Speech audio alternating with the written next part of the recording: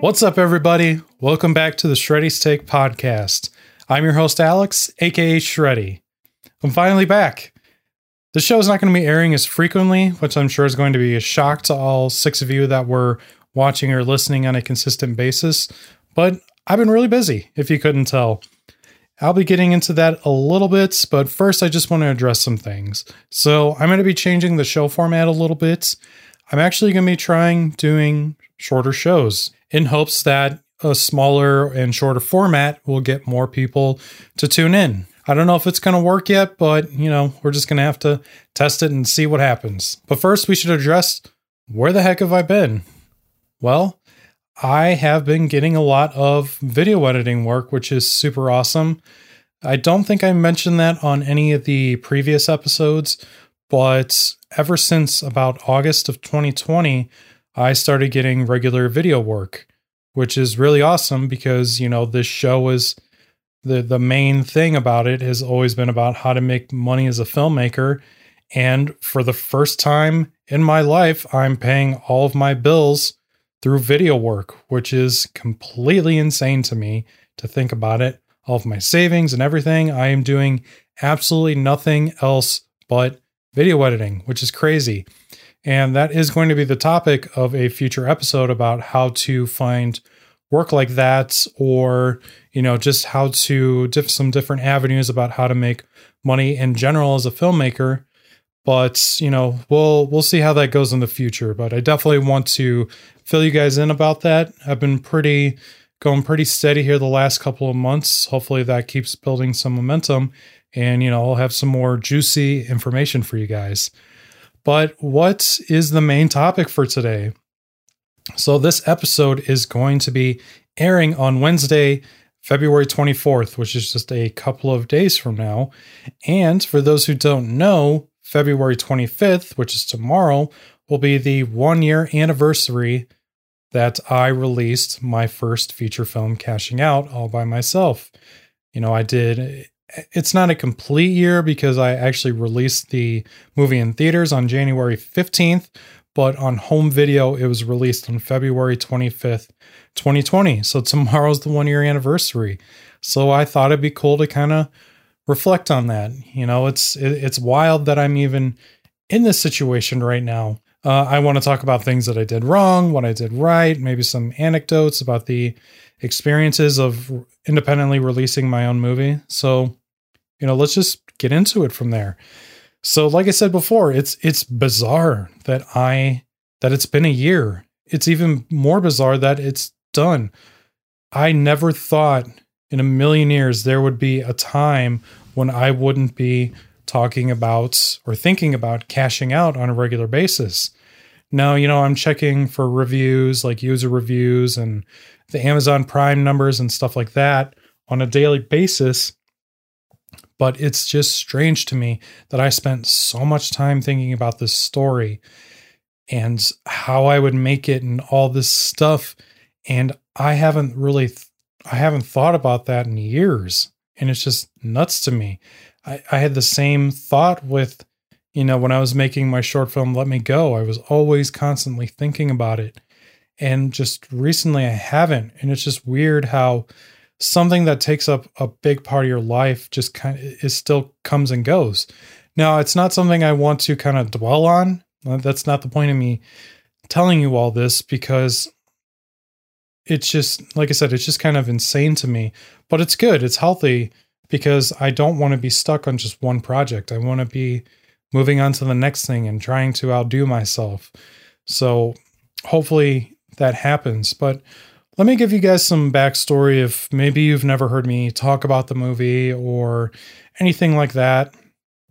So the concept for this movie actually so when I was in college, I had an independent study after my scriptwriting class. I wrote an episode of a TV show that exists for a class with a group. And I decided I wanted to do something more on my own. So I took an independent study and I thought about writing a feature. I could do whatever I want in this class. So, however I wanted to write the script, that was completely up to me. So I had the choice, do I want to write a a short or do I want to stick with a feature? And I didn't want to write a feature as like my first like real script. Like that was the first time the TV show was the first time I'd ever written like a real script, like in the Hollywood standard format. So I didn't want to just jump in and, write a whole feature, my first feature in such a short amount of time. Cause, I had to write it in a semester, which was about, 3 or 4 months, whatever that time is. So I didn't think I could do it. So I'm like, okay, I'm going to write a short. So I came up with an idea for a short. I spent a lot of time, like even before the semester started, like trying to come up with an idea and all this and that. And I came up with this idea. I don't remember exactly what the idea was about, but I had worked on it forever. I was one of those stereotypical Quentin Tarantino nerds who thought that they could write a story like Quentin Tarantino. And I got to blame my mentor a little bit on this because you kind of put it in my head, like, how do you like telling stories? I generally like telling stories in a non-sequential format. Sometimes I'm over here and then I'm over here and blah, blah, blah. So I'm like, maybe I should try to do something like that. So, this is probably around the time that I really started getting into Tarantino and watching like Pulp Fiction. I know Pulp Fiction was like a big inspiration for me for that story because I tried to break Pulp Fiction down as far as like, it's three. I think there's 3 timelines in that movie. So I really tried to break it down to try to figure out how can I emulate that in my story. And that was a terrible idea. And through winter break, the break after the fall semester ends before the spring semester starts, about halfway through there, I decided to completely give up that idea, which is not something I wanted to do a week before this class started because I wanted to come prepared just so I can get started on coming up with the script. Because I think I came up with a pitch for it. One of the big things in the script writing classes, we had to write a treatment and then also do like a breakdown with note cards. So I wanted to have the story ready before the class even started, just so I could get right into those things. I wouldn't have to, spend the first month just coming up with the idea. But alas, I decided to scrap that entire idea that I had. And I came up with this idea for a story about a blackjack tournament. So I was playing a lot of blackjack after I turned 21, and I actually got really good at it. I'm still pretty good at it, but I played a lot of blackjack tournaments. Reason being is because I don't have, as a college student, I didn't really have a lot of money to play blackjack, and games around here are not very cheap. They were $10 to $15 a hand. More like $15 on most nights on the weekends, which is when I was able to go. It was very, very scarce to find a $10 table. Every once in a while, I'd find a $5 table, but very, very rarely. Anyway, I was playing a lot of blackjack, but I discovered one of the local casinos had a blackjack tournament, and it was only like $30, and you got like 1,000 starting chips, and you just had to end, like there was a couple of rounds, you play like 15, 20 hands, something like that. And whoever had the most chips at the end of the round would move on to the next round, and then so on and so forth until you get to a final table. And then if you won the final table, you won a prize. I think you came in first, second, or third, you got a prize. And then you also got, if you won like that tournament, you got your name entered into a bigger tournament. So it was like a series of tournaments that led up to a big tournament. So I think first prize was like $1,000, something like that every week. Second prize was $300 and so on. So I played a couple of them, and I actually placed second in one of the tournaments, one of the weekly tournaments. So I won $300 on one of them.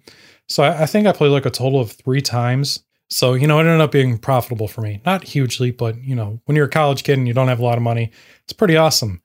But if you didn't get your name, or if you didn't win, obviously you wouldn't get a seat at the final tournament. But if you played, you got your name in a drawing. So that way, if people didn't show up, because, they wanted to have a full tournament, they would do a drawing for the empty seats for people who didn't show up, or if they just had empty seats in general. So I decided to go to the final tournament, hoping that my name would get drawn, and it did.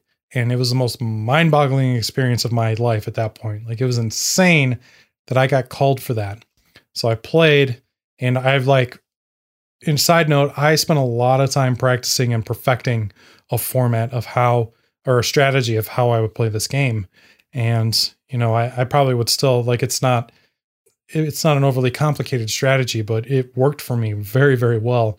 And I ended up getting, it came down to the very last hand. I'll never forget this. I can't remember what the hand was.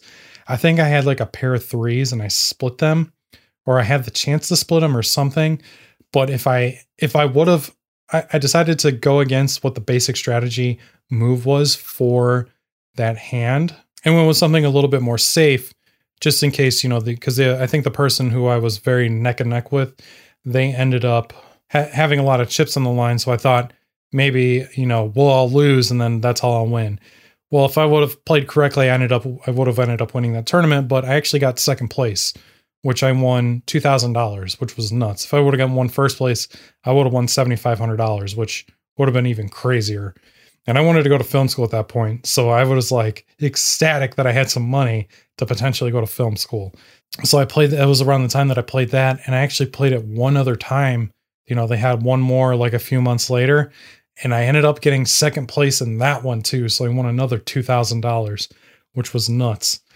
But you know, I made a lot of like friends doing that, not like lifelong friends, but it's like, you know, people knew who I was and I knew who these people were. People feared me.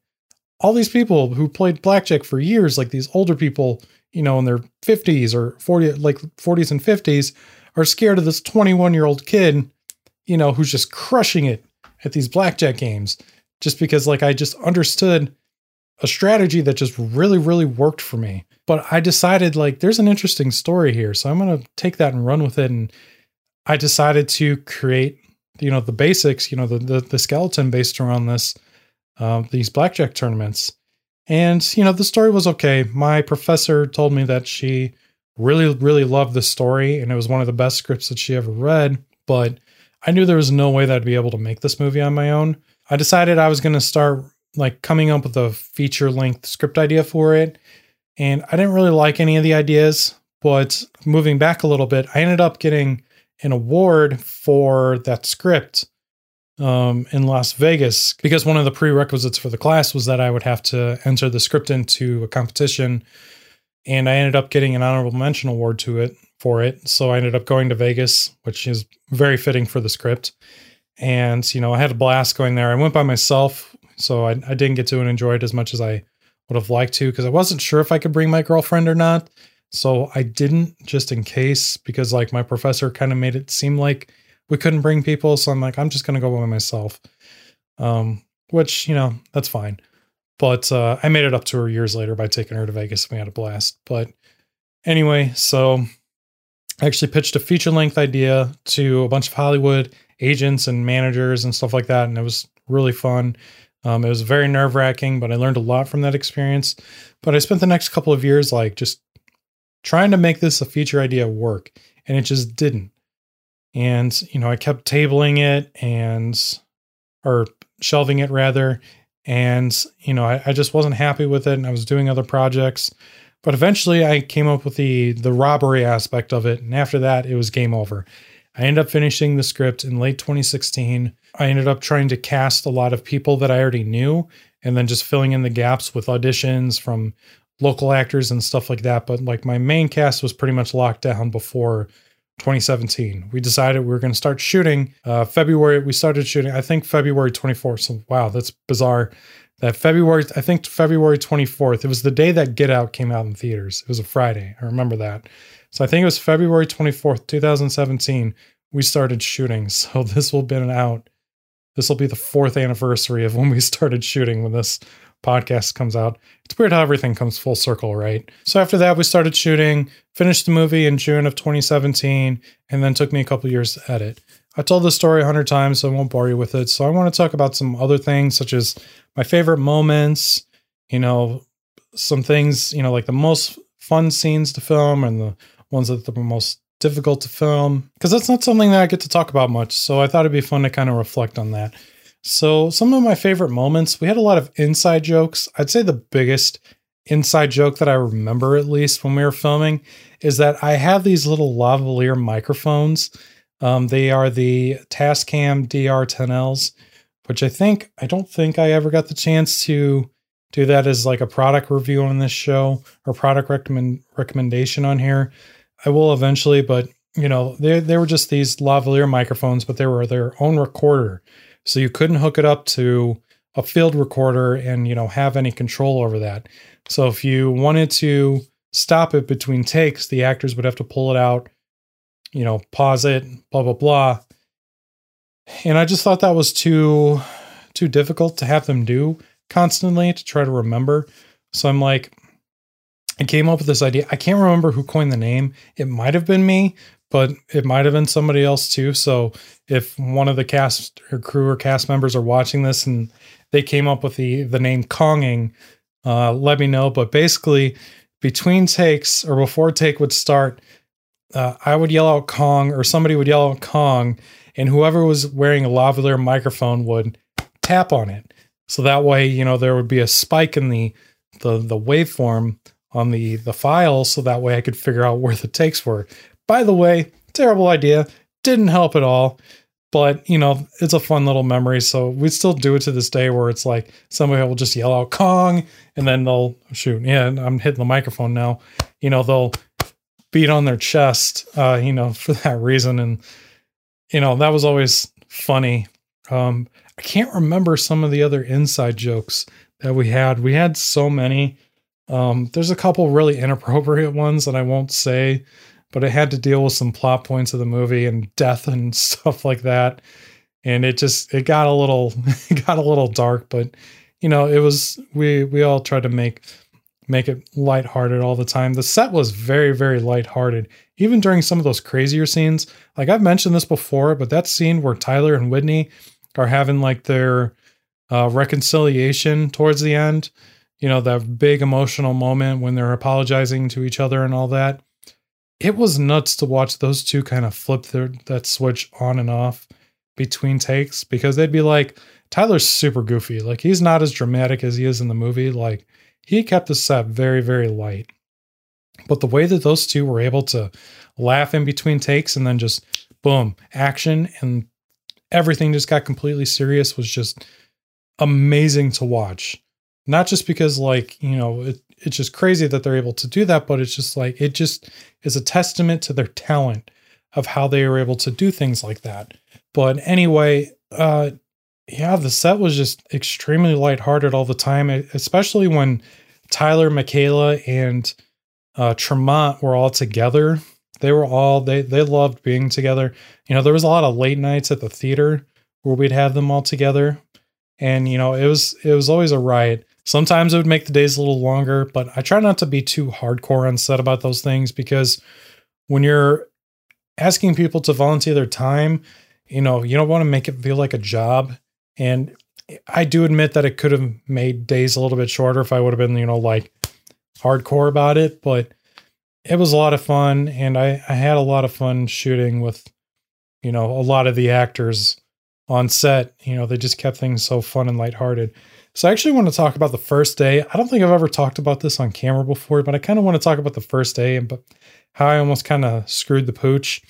So on the very first day, I had two major location changes. So we shot I called them fantascenes, all the kind of like visions Tyler would have of that Alan would have of Jackie, kind of like those brief moments where he was having just like people got them confused, like they were memories, but they were just like daydreaming. So that's why I called them fantascenes. But we shot all of those at Michaela's parents' house in Illinois. And, that was a pretty far drive. And then I did shoots all the way back a little bit further than where I live in Northwest Indiana for the flashback scenes of young Tyler, or young Alan is actually Whitney Wickham's son, Noah. We shot that at their house when they still lived in Northwest Indiana. And, that was a big gap between the two. So that made for kind of a miserable day. But I spent so much time preparing. everything for this shoot that I didn't think to find some of the simpler things. So I generally would do like before any shoot, like with any of my short films, I would do like a practice shoot to make sure I have all the equipment and just to make sure I'm back in the flow of everything. I didn't do that on Cashing Out. I guess I got too cocky and comfortable with my process that I'm like, I got this. And I spent like 30 minutes trying to find the tripod head. Not the tripod head, but the tripod plate for the camera. I couldn't find it. No idea where it was. I was freaking out because all of the shots for those scenes were on a tripod and I needed them. And I'm like, what the heck did I do with these, with the tripod plate? I ended up finding it, but it goes to show you, no matter how much you can prepare for something, just something so silly like that can happen. And there's just, I laugh about it now, but holy crap, I was so stressed out that day, especially after, because we did Michaela's stuff first. So that was like the first half of the day. Then I had to drive 2 hours from Michaela's house to Whitney's house. And I was just burnt out already. And it was not fun, but I got through the day. Luckily, most shooting days were very, very smooth from there. I will say though, kind of going off of things I wish I would have done differently, I worked with a sound engineer for the first time, like not just somebody just holding up the crappy boom pole that I made doing sound. I actually had somebody to do actual sound recording, and he told me I should probably turn off the refrigerator inside of the trailer that we shot at. And I'm just like, I don't know if we can do that. Normally I would do it any other place that I would be to get clean sound, but I'm like, I don't think we can do that here just because, I don't want to, it's like one of those situations where I just didn't feel comfortable doing it. And I didn't want to unplug it because then we'd have to move things. Turns out that I could have just turned off the refrigerator inside the refrigerator. Not every refrigerator has a knob that I can just shut it off. Sometimes I just have to unplug it. Well, this refrigerator had a knob inside of it that I could have turned off and on between takes that I needed to. So make sure you do that from now on, because it was a nightmare trying to edit out that refrigerator noise. And I knew that was one of the main complaints about the movie. If I could have just figured out that refrigerator noise, just turn that off, all those scenes would have been much nicer, but whatever. We live and we learn, right? But let's move on to the most fun scenes to film. And I was trying to think about this. Like, I didn't dislike shooting any of the scenes. Like, some of them were really tough. So, but let's get into the fun stuff first. So I'd say the dance scene was one of the most fun, just because I felt like that was like the most like Hollywood thing that I've ever done. Because I went out and rented a banquet hall to shoot that at. I actually had to present my idea to the parks department of where I shot it to get their approval to let me shoot it there, because I wanted to release. I wanted to do everything right with this movie, so I rented out the hall. I bought all these lights. I wish I could have got more people to made it feel more Hollywood and a bigger scene. But that's like the biggest like scene that I've ever put together to this date, just with everything that happened with it. Like, that is the biggest thing that I've ever done. And I'd love to be able to do more things like that. That's actually one of the reasons why it's written in the movie, because like that seems very important to me just from a thematic standpoint. But like, I also wanted to show like that I can handle doing a big scene like that. Just because it's not really an action scene, but that scene is definitely a set piece. So I wanted to do something kind of outside of the locations that I had available to me, because it's most of this movie shot at people's houses and garages and stuff like that. So I kind of wanted to step out of my comfort zone and do something a little bit more cinematic.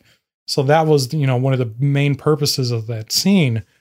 And, I just felt like a real director, like getting the extras and getting them to do what I need to, being able to shoot everything I want. My only regret with that scene is I wish I would have been able to shoot it on a gimbal.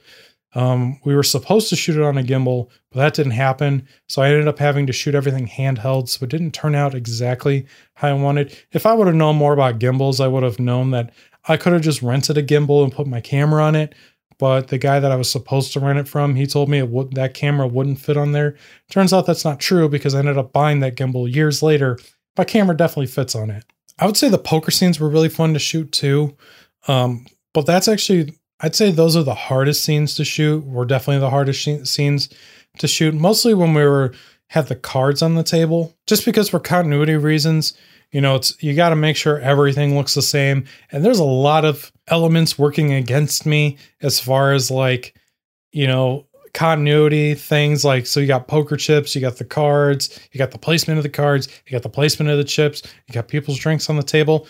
It was a literal nightmare to make sure that all that stuff flowed continuously, which probably isn't something I needed to spend so much time on, but I'm glad I did because, people complain about what hands I specifically chose. Like a lot of poker players, if you read some of the reviews on Amazon, complained about some of the hands that I chose and the way that people played these hands. Okay, you try shooting a poker scene and making it look good and making the continuity look good. Okay, I did what I could, and I think it turned out pretty well. So, whatever. Come at me, bro, because I will win that fight. Those scenes were really fun to shoot, and I think they turned out pretty well as far as like filming and stuff like that.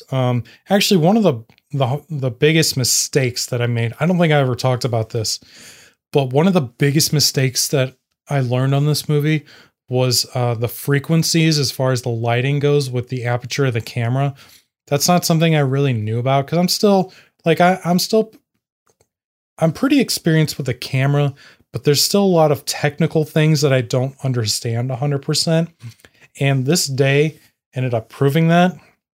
So I can't remember what kind of lights were in the garage at the point. I bought some LEDs, some LED tube lights to put. They just had the work lights, the general work lights you see in most garages. So I was going to put some LEDs in there just so they were a little bit brighter. Because I didn't want to rely too heavily on, I have a lot of crappy lights that aren't really made for lighting big scenes like that. I don't have like a Kino Flow or, like the big, 1,000-watt lights or anything like that you would normally see. I just have like these really tiny LED lights that I use for most of it. So I had to come up with alternative solutions to, light scenes. But turns out that the frequency of these lights worked against the aperture and it created a flickering effect. And man, I went into panic mode. Like I thought I was going to have to quit the whole movie after that because I was so embarrassed. And I'm like, because I thought we were going to have to reshoot everything that we had shot. And that was those poker scenes were long days. Every single one of them was a 12-hour day. And I think we did somewhere between 3 and 5. We did at least 3, but I want to say we did 4 or 5 days total. Those were all very, very long days. But I ended up finding a fix for it on Adobe. Fortunately, didn't fix it 100%, but the only way you'd ever notice is if I pointed it out to you. But man, that was a scary day. So that is not a feeling that I missed very much. But I'm glad I figured it out, and now I know not to do that again. But those are definitely the hardest and the most fun scenes to shoot. I'd say also anything outdoors was very difficult to shoot there because we shot in the middle of the winter, so it was just cold in general. Like the scenes in the parking lot of the restaurant, it was like 20 degrees out that day, and we shot it at night, and man, was that miserable. And dummy Tyler was wearing only a hoodie that day. I don't know why he didn't wear a coat too, but that was a miserable shoot. And the only people I had crew-wise was my cinematographer, Missy, and then my girlfriend. And I didn't want them to go through that. So I shot part of it. There's actually a scene that's not in the movie anymore, but I shot it by myself, sound and picture, because I didn't want them to have to stand outside because of how cold it was, just because apparently that's how much of a gentleman I am. But that was very, very miserable. And just a lot of the outdoor scenes in general, just because when you're working against wind and stuff like that, just makes it very difficult. Actually, some of the neighbors at some of the houses were very, very loud. We actually had to reshoot an entire scene that we shot because the neighbors were so loud the night that we originally shot it. So I'm like, let's just shoot this again. Some people weren't happy about that, but there are just some elements that you just can't control. So I'm like, we just have to suck it up and do it. It only took like 30 minutes. So, I mean, it wasn't like too bad, but it is what it is. Some of the other things that were, I wish I would have done differently is I wish I would have lit things differently, just because a lot of the movie is very dark. But it's like one of those things, like with the camera, I didn't understand all of, having owned that Blackmagic camera for years, I still didn't know all of its flaws because I didn't push it to the absolute max. And we pushed that camera to the absolute max. But, you learn. And unfortunately, it ended up making a lot of things really difficult to edit in post-production. But, that's just how it goes. And now I know how to do those things differently. I don't think I have too many other specific anecdotes about the movie that I haven't already shared, except for the after party. So we decided to have an after party. I don't think I've ever talked about this on camera either, but we decided we're going to have an after party. Probably like a month. It was right before the 4th of July. So I threw this party at the main house that we shot the movie at. And, I was going to show some scenes, and we actually watched something else that I made. And, we had a good time. But man, did I get so emotional on the car ride home. I bawled my eyes out on the car ride home. It's like every emotion that I was feeling that just had been built up for so many years. It's like, oh my God, this is over. We're never going to shoot this movie again.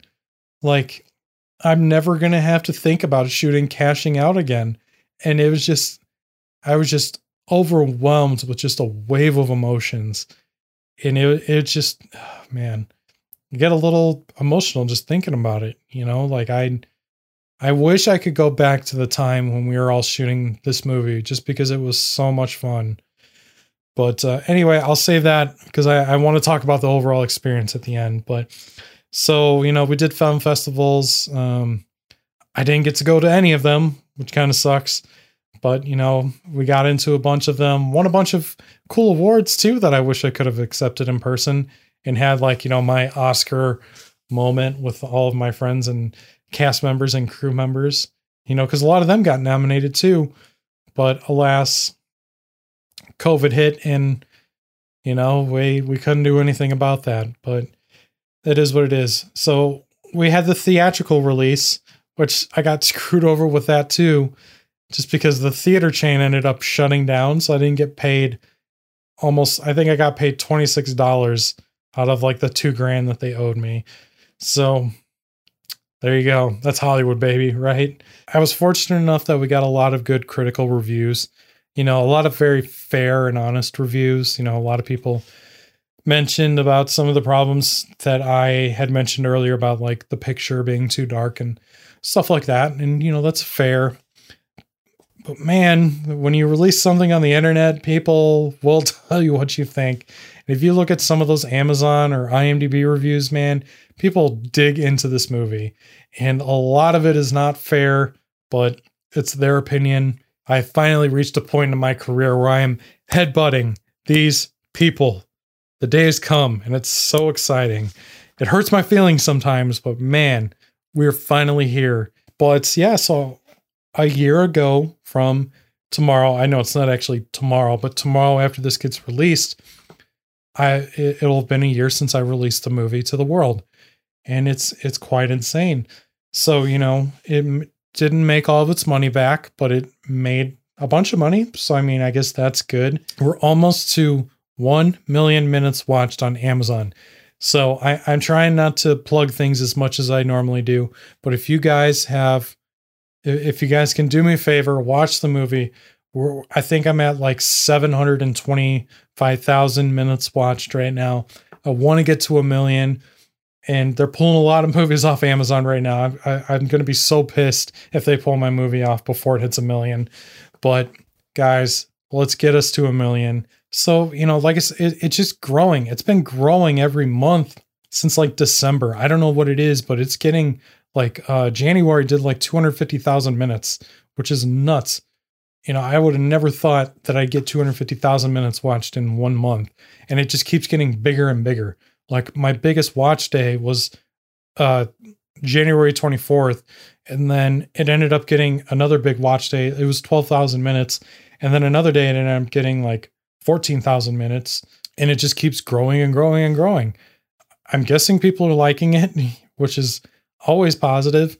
But, you know, hopefully it continues reaching a bigger audience and eventually I'll be able to, you know, make more movies like this. So to kind of wrap this up, I just want to say that I really appreciate everybody who's supported this movie thus far, everybody who's watched it, the cast and crew. Like, I can't thank people enough for letting me live my dream. I'm not living the Hollywood dream, but I don't know if I want to live the Hollywood dream. I'm making my version of what I want my Hollywood dream to be. I got to make the movie that I wanted to make. I got to release it in a movie theater. People came to see it. I got it reviewed. It's out in the world. People are crapping on it all over Amazon. Like, I did this all by myself. And, you know, the point about this is not to brag about it, but it's to show you I'm a nobody from Indiana. Like, there's nothing special about me. And I was able to do this. If I can do it, anybody can do it. So if you're thinking about making a movie, you can make it happen. You can get it out there in the world. You can have your big world premiere. You can get your actors and crew members and make your dream movie, or at least a version of your dream movie. You can get out there and do it. A lot of people will probably say that there's something special about me, but there's really not. I am just so stubborn that I am willing to do what I need to do to make things happen. And that's all you really need to do. You just have to really just have the passion and drive to make it happen. So if you really want to make it happen, you can live out your own version of the Hollywood dream. Or who knows, you can maybe even live out the real Hollywood dream. Anything's possible. And I really believe that. So yeah, that's me reflecting on making my first feature film and releasing it independently. I thank you guys for watching it. I thank you guys for watching this. Be sure to check out the movie. Let me know what you think. I'd love to know what you think. And, you know, tell me about your experience making a movie. Do you have anything, you know, information you want to let out into the world? Definitely let me know about it. I love hearing about other people's experiences. And maybe if you want to talk to me about your experience making a no budget feature film, we could do a show together. That'd be really awesome. Definitely let me know in the comments or shoot me an email or something. That'd be really cool. But anyway, thank you guys for watching another episode of Shreddy's Take Podcast. Be sure to subscribe to this podcast on all your favorite platforms. We're on all the big ones: Spotify, Apple Podcasts, Google Podcasts, and of course a video version on YouTube. Make sure you check out my first feature film, Cashing Out, which is available on Blu-ray and DVD, as well as video on demand. You can look at how to watch it on any of your favorite platforms at www.cashingoutfilm.com. Be sure to follow me on all my social medias. Apparently, on some of my earlier episodes, I didn't know my own social medias, but it is correct now, at Real Slim Shreddy. You can DM me anytime about any advice or questions you might have about, you know, making your own movie or just the filmmaking process in general. I'm pretty open about talking to people, so shoot me your questions. I'd love to talk to you about whatever you've got.